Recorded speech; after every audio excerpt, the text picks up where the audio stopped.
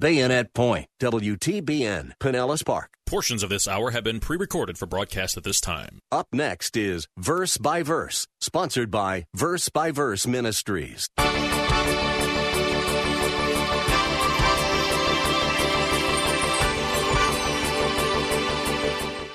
False teachers insult Satan and demons because they think that they're superior to them. They think that they are above them. They think that they have authority over them. They think that they can say anything they want to them because they have power over them.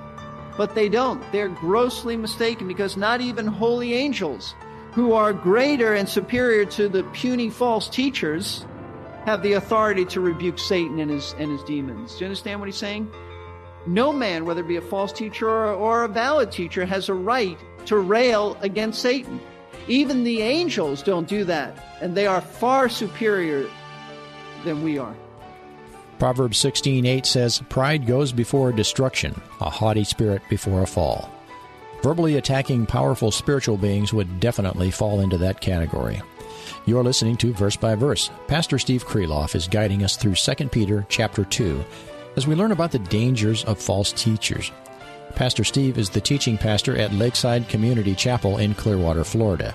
He is passionate about delivering clear and practical Bible teaching, and I think that learning to recognize false teachers who seek to lead us away from the truth that God has communicated to us qualifies as practical. Years ago, a Christian friend of mine, for reasons I'll never understand, went to a seance. I guess she thought it was fake. It wasn't. A spirit answered their summons and was terrorizing everyone in the room. A young man who I understand was a believer showed up and rebuked the evil spirit in the name of Christ. Well, the spirit did leave, eventually, but not before the room was totally destroyed, and everyone had a fresh set of bruises. It could have been a lot worse. While we're studying in 2 Peter, let's take a look at Hebrews chapter 2 if you're following in your Bible. Many false teachers think they can boss around evil spirits. Here's Pastor Steve to explain why that is not scriptural. I'd like you to look at Hebrews chapter 2. Notice this. And I want you to just see that this was very temporary. Just go back a few books from 2 Peter. Hebrews chapter 2. And you might say, well, that's an odd place to find something about casting out demons. Well, look at chapter 2, verses 3 and 4. The writer says, "How will we escape," meaning how will we escape judgment, "if we neglect so great a salvation?" And then he explains about this salvation after it was at the first spoken through the Lord. The Lord was the first one who told us the details of salvation, the cross.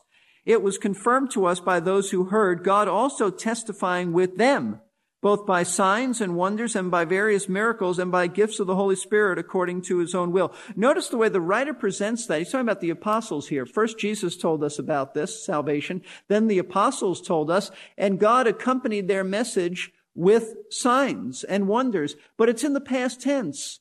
Not something that's happening today. It's something that happened in the past. He's calling the people to look back. And when you first heard this message, you saw these miracles, but it's not going on all the time. It's something that happened. They're things of the past. Now, let me tell you, there's a real danger in being involved in demon hunting and attempting to exorcise a demon. Nowhere does Scripture command us to cast demons from anybody. Nowhere. First of all, they're not going to be in believers because they can't possess a believer. And secondly, if they are, and there are unbelievers who are demon-possessed, what they need is the gospel. You preach the gospel to them and they trust Christ, that demon's leaving.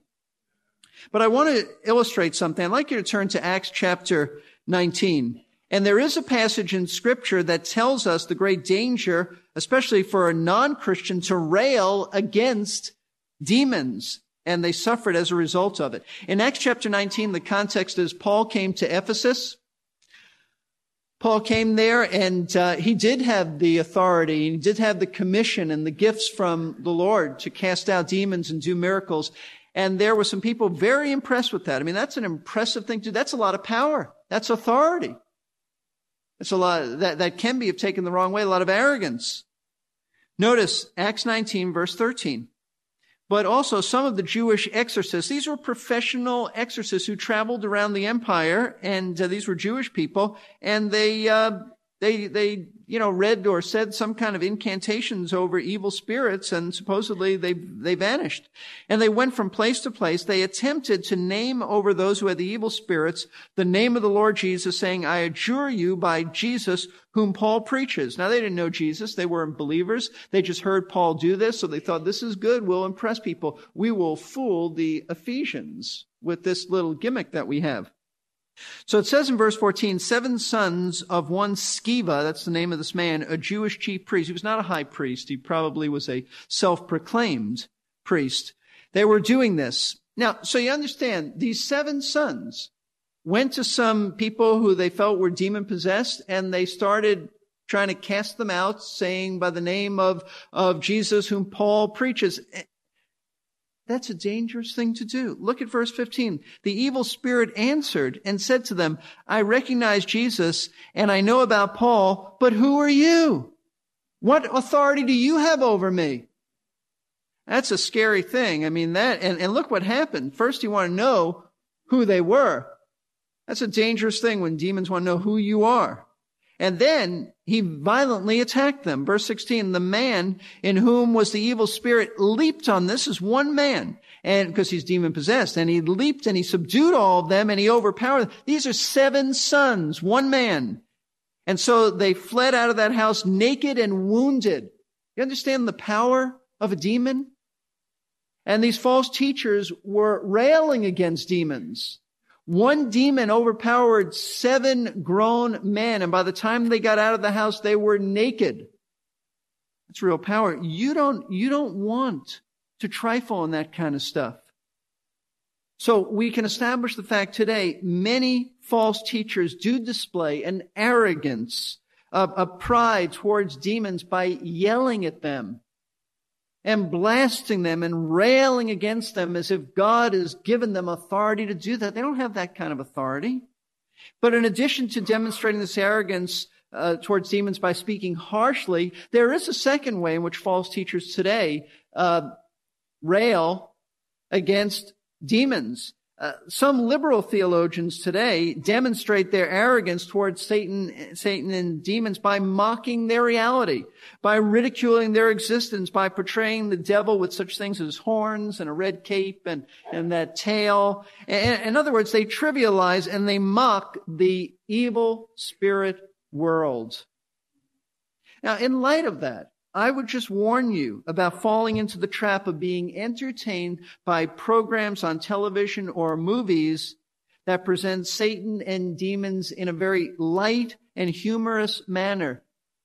Such movies as Ghostbusters. Don't watch that kind of stuff. Casper the Friendly Ghost. There are no friendly ghosts. There are evil demons. And there is no such thing as a Casper. This is the time of the year that's Halloween. Be careful about it. There's going to be all kinds of things on TV about haunted house comedies. Be aware of that stuff and things that have to do with the scary, evil, wicked part of Halloween. You just don't want to take lightly the very serious, powerful creatures known as demons. So the principle that we want to grasp from 2 Peter 2:10 is that false teachers, regardless of what form their slander takes, whether they trivialize them or whether they insult them with harsh words and disrespectful language, all of that is to say they display incredible arrogance. Incredible arrogance. They are brazen. But why is it wrong to speak evil against demons if they're so evil? Verse 11 tells us, and I think this is the key to opening the passage. Verse 11, whereas angels who are greater, and here he means the good angels, the holy angels, whereas angels who are greater in might and power do not bring a reviling judgment against them before the Lord. Peter tells us that slandering demons is so wrong that even the great and powerful holy angels, who have every reason, listen to this, they have every reason to accuse demons for falling away from their ranks once they were one with them and sinning against God. Even they don't speak evil against demons, and they kind of have a right to speak evil against them, but they don't do it.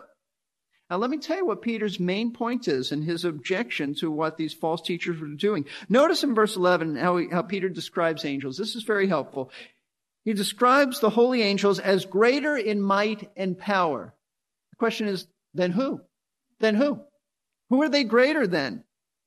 The context is the false teachers. That's the subject here. They're greater and more powerful than false teachers. So what Peter is saying, and be very careful that you listen to this, false teachers insult Satan and demons because they think that they're superior to them. They think that they are above them. They think that they have authority over them. They think that they can say anything they want to them because they have power over them. But they don't. They're grossly mistaken, because not even holy angels, who are greater and superior to the puny false teachers, have the authority to rebuke Satan and his demons. Do you understand what he's saying? No man, whether it be a false teacher or a valid teacher, has a right to rail against Satan. Even the angels don't do that, and they are far superior than we are.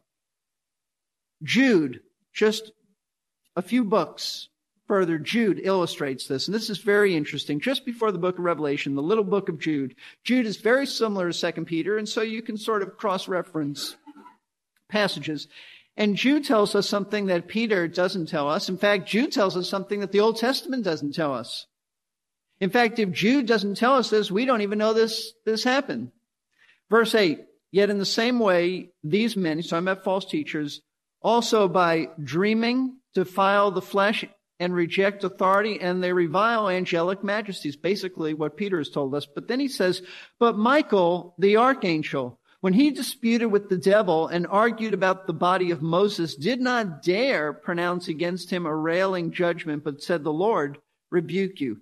Jude tells us about an incident in Old Testament times, not mentioned in the Old Testament though, that after Moses died, Satan wanted the body of Moses. Now why? We're not told. My guess is that he wanted the body of Moses so he could put it on display and have the Jewish people worship it. In Jewish circles today, Moses is highly revered. Imagine if they had his body there. Imagine if they had his body in some synagogue today. It's like the Roman Catholic Church has all kinds of people and their bones and skeletons and all kinds of things that people just come and worship. I think that's what Satan wanted to do. I think that's very satanic. But God wouldn't let him do that. So he sent Michael, one of the greatest of all angels, who's presented in Scripture as specifically the defender of Israel. We're told that he sent and to bury the body of Moses. Where? We don't know to this day. And it's a good thing that we don't know. And although there was a dispute that Michael had with Satan, you have two angels here, a very high, godly, holy angel, and the highest of evil angels. And they're disputing over the body of Moses. And Michael doesn't even rebuke Satan. What he says is, the Lord rebuke you. The Lord will take care of this. The Lord will deal with you, Satan. He didn't insult him. He didn't exercise authority over him. He didn't send him to the pit. Even though he's an archangel, he didn't do any of that. He said he just referred to the Lord's authority and said, the Lord rebuke you. And both Jude and Peter are saying the same thing. If the highest of all angels won't rail against Satan, then certainly puny man shouldn't either.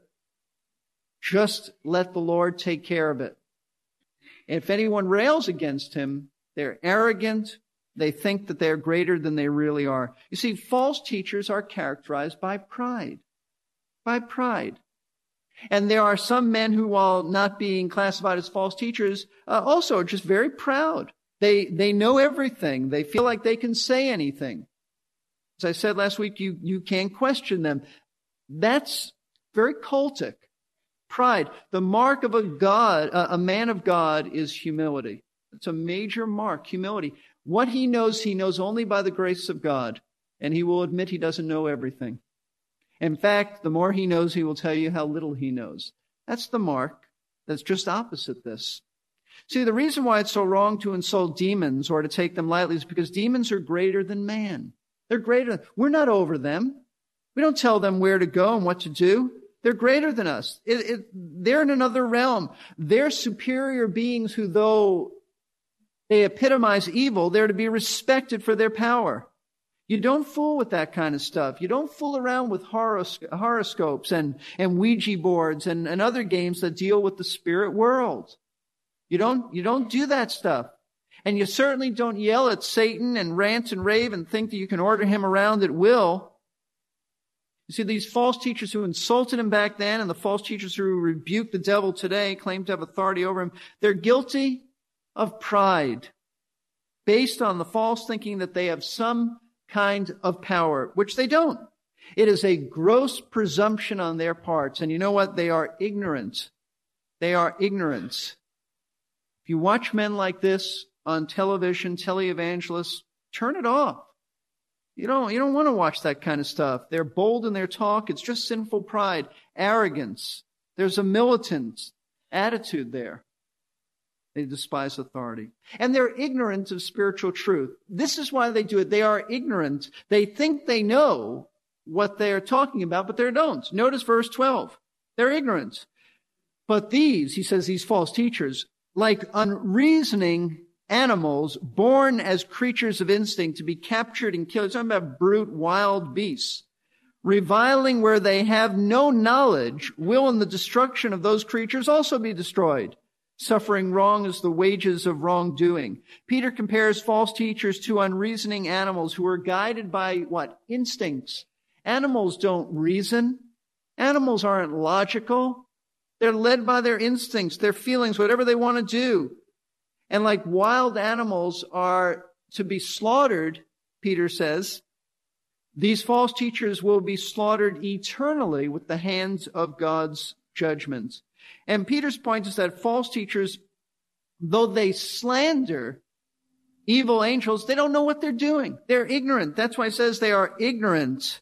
They have no knowledge, which fits exactly what these teachers were like. These teachers, I told you when we started this book, were what we would call Gnostics. A Gnostic is one who says he has superior knowledge. If you just knew what he knew, you could be so much more spiritual.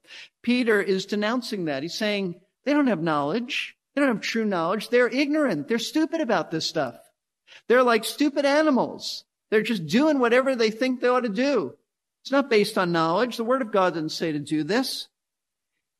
And it's obvious that those teachers today who rail against Satan are just as ignorant, because if they understood the power of Satan and wicked demons and understood their role, they'd be humble. They wouldn't be so quick to hurl insults at him. They'd tremble for what they've done. Now listen, false teachers are filled with pride. That's what you want to understand. They're arrogant. They think too highly of themselves. And I might add that there is an arrogance that goes with this towards God. It often in the same realm of not only insulting Satan, but telling God what exactly he has to do for us and ordering him about. See, it's that pride, that arrogance, rather than humility. Don't follow their arrogant ignorance. In dealing with Satan, show respect. Show respect for his power by not rebuking him. Let the Lord deal with him. You don't want to deal directly like that. Don't make light of him. Don't be entertained by stuff that makes light of him.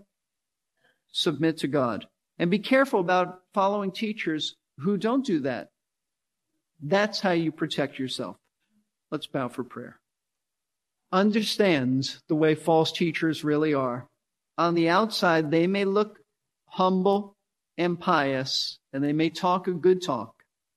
They may have tremendous charisma in their personality. They may be very persuasive in their language, but there is an extreme arrogance associated with false teachers. They are not humble. They are not teachable. They are arrogant.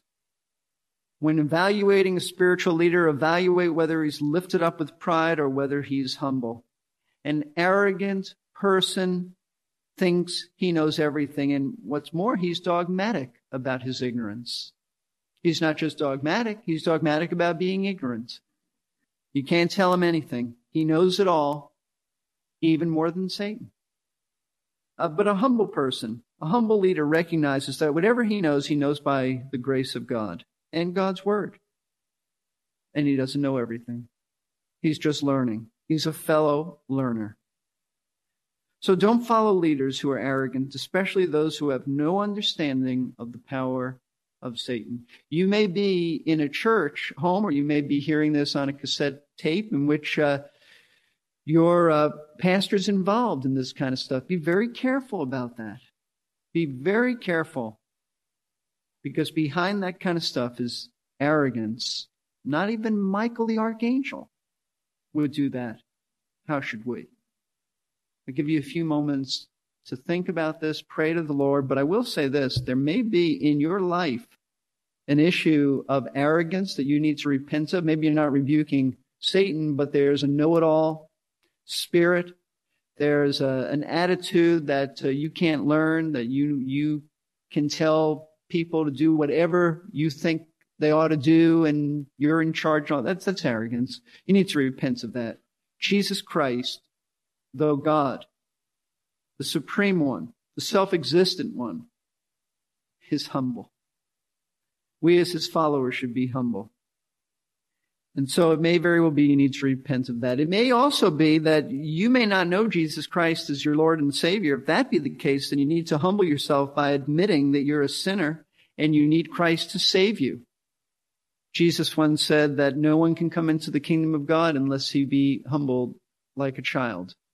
So I call you to a humility that admits you're a sinner and that you need Christ to save you, and you will, because he died for your sins. A few moments of silence, and then I'll close. Father, we realize that we have touched upon an area that is seldom spoken of, and a lot of times your people are just deceived by false teachers who do and say things that sound so persuasive and so strong, and yet it's so unbiblical, so based on ignorance. Lord, I pray that you will help us to be mindful, to be protected from men and women like this, to follow true leaders as we follow Christ. All through your word, you tell us such things as humble ourselves in your sight, and to follow leaders only as they follow you. God resists the proud, but gives grace to the humble. To clothe ourselves with humility. Lord, I would pray for any in our church who have perhaps trivialized Satan, perhaps have been watching things they shouldn't, perhaps have been following men they shouldn't. I pray that this message would give them light to respond accordingly. I also ask you to draw to yourself for salvation those who need Christ, who need forgiveness of sins, who need to have a relationship with you that goes beyond church attendance, but a vital relationship that comes with having sins forgiven and knowing you personally. We pray this in Christ's name. Amen. Amen. If you responded to Pastor Steve's message and prayer by placing your trust for eternal life in the Lord Jesus Christ, would you tell someone about it? We would love to hear from you. Just call us at 727-239-0306. Or you can email us at contact@firstbyverseradio.org. The number again is 727-239-0306. We'd also be honored if you wanted to call or email and tell us how Verse by Verse is perhaps encouraging you in your faith. Pastor Steve Kreloff is our instructor for these daily radio Bible classes. He is the teaching pastor at Lakeside Community Chapel in Clearwater, Florida. If you want to pay us a visit, the address is 1893 Sunset Point Road. Verse by Verse is just one of Lakeside's ministries. Our website is versebyverseradio.org. Stop on by and explore. We have information about Verse by Verse, Pastor Steve, and how you can give to help keep these broadcasts coming if you're sensing God leading you to do that. You'll also find a wealth of previous programs that you can download for free. I'd also like to make our visually impaired listeners aware of the availability of free audio Bibles. If you have a digital talking book player from the Library Service for the Blind, call 1-800-838-5924 or visit www.blindbibles.com for your free audio Bible. That's blindbibles.com or call 1-800-838-5924. I'm your announcer, Jerry Peterson. Thanks for listening today to Verse by Verse, and I hope you'll be back for Pastor Steve Kreloff's next Bible lesson. You know the old saying that if it looks like a duck and it walks like a duck and it quacks like a duck, it must be a duck. False teachers have some pretty obvious signs too.